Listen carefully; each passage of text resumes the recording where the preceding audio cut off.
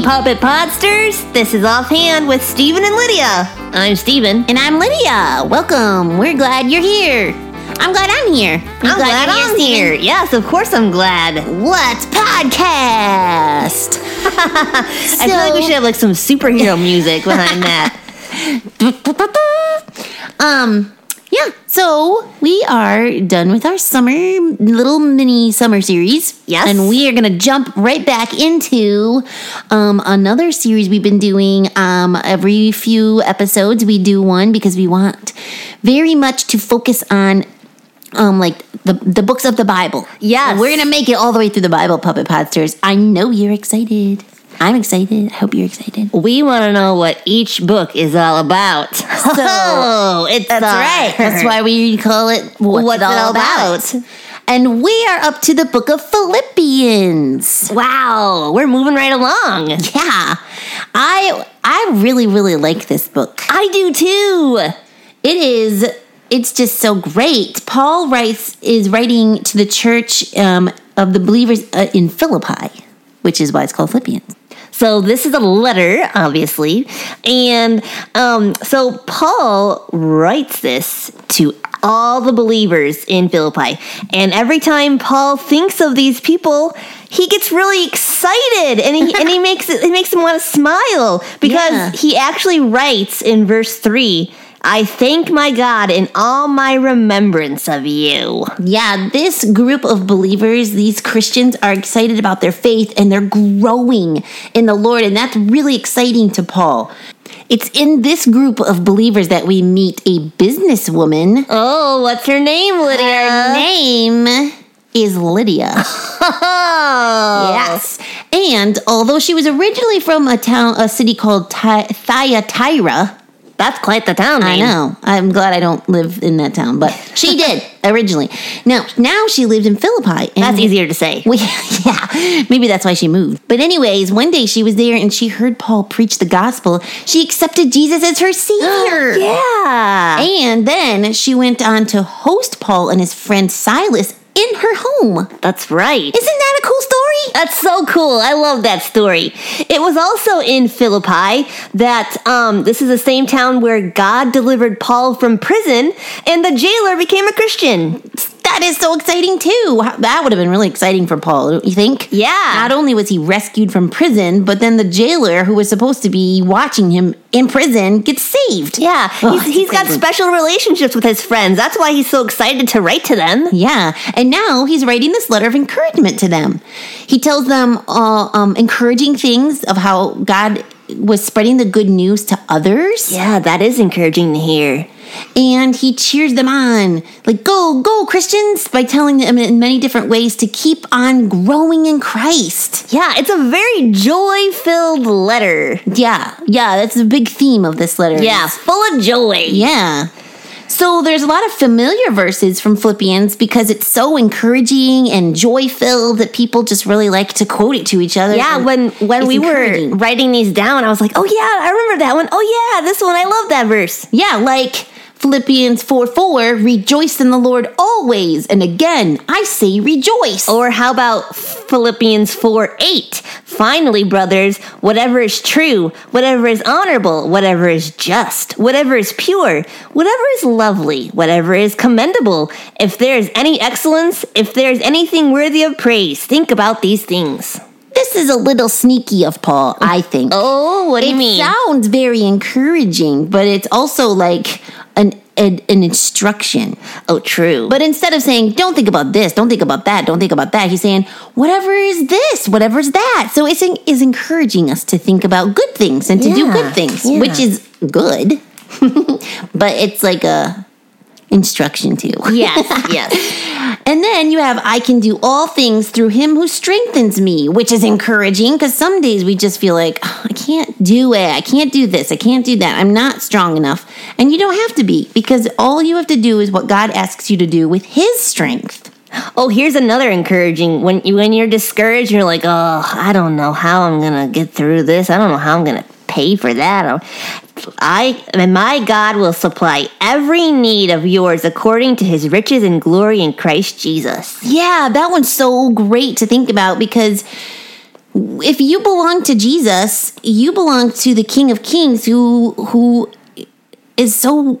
He loves you. Yeah, and he doesn't have to worry about anything because he's in control and in charge of everything. It says riches and glory. And he wants to take care of you. Yeah, you belong to a pretty powerful, awesome God.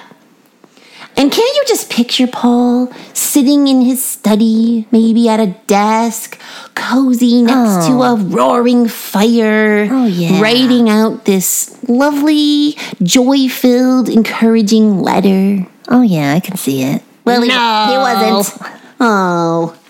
Paul was writing from prison. Yeah, he could be executed at any time. And it wasn't comfortable. No. It was not cozy. No. Prison's not cozy. So how can he be so joyful? Yeah, what makes him say that serving Jesus is so great? Yeah, and why would he want the believers in Philippi to do what he's doing? If he's going through hard times, why would he want to be encouraging, hey, do what I'm doing so you can go through hard times too? Yeah, that's just sounds crazy. But we have to remember that joy is different from happiness. Even though it's not happy to be in prison, Paul had a different kind of emotion. He wasn't necessarily happy. He was joyful. It is so much deeper and so much better. Yeah, joy isn't determined by what's happening and what's going on around us, but rather by the unchangeable truth of what it means to belong to God and to follow his will. Yeah. That's why instead of any of those other great verses, because there are a lot in Philippians. There were so many. We said like 4 or 5, and that was just a few of them. Yeah, and so but instead of those, we're going to make our verse of the day, Philippians 2, 5 through 11. A verse of the passage of the day. Yeah, well, we like those. We like to just get a lot of it in there. So Philippians 2, 5 through 11 says, "Have this mind among yourselves, which is yours in Jesus Christ, who, though he was in the form of God, did not count equality with God a thing to be grasped, but emptied himself by taking the form of a servant, being born in the likeness of men. In being found in human form, he humbled himself by becoming obedient to the point of death, even death on a cross. Therefore, God has highly exalted him and bestowed on him the name that is above every name, so that the name of Jesus every knee should bow in heaven and on earth and under the earth, and every tongue confess that Jesus Christ is Lord, to the glory of God the Father." Yeah, the example of Jesus and what he accomplished on the cross is the source of joy for Christians. Without it, you don't have joy. No joy. No joy. With it, all joy is made available to you. Yeah, because how can you hear about what Jesus did for you and accept it and let him change you and not have joy? Yeah. Oh, it's so exciting. Oh, I thought of another verse, a bonus verse. Oh, which one? Would you want to read Hebrews 12:2, Lydia? Oh, sure. Let's see. Hebrews 12:2. "Looking to Jesus, the founder and perfecter of our faith, who for the joy that was set before him endured the cross, despising the shame, and is seated at the right hand of the throne of God." Yeah, that does remind me of that other verse, that passage too, because Jesus knew what him dying on the cross would do for us. That's why he did it. He didn't want us to be separated from God with our sin. He wanted to save us. And that's what gives Paul such joy and what he wants to share with the Philippians, to encourage them, to remind them of these things about Christ and what they're doing, why they're doing what they're doing, why they're living the way they're living, and to encourage them to keep up doing it. Keep doing it. Yeah, so go read Philippians. It's really not that long. Yeah. And it's if you kind of an easy read, too. If you can't read, that's okay, too. Just ask somebody to read it to you. Yeah. We would love to share some jokes with you. Of course we do. As always. It's what we do. Yeah, we just love it. So, here we go.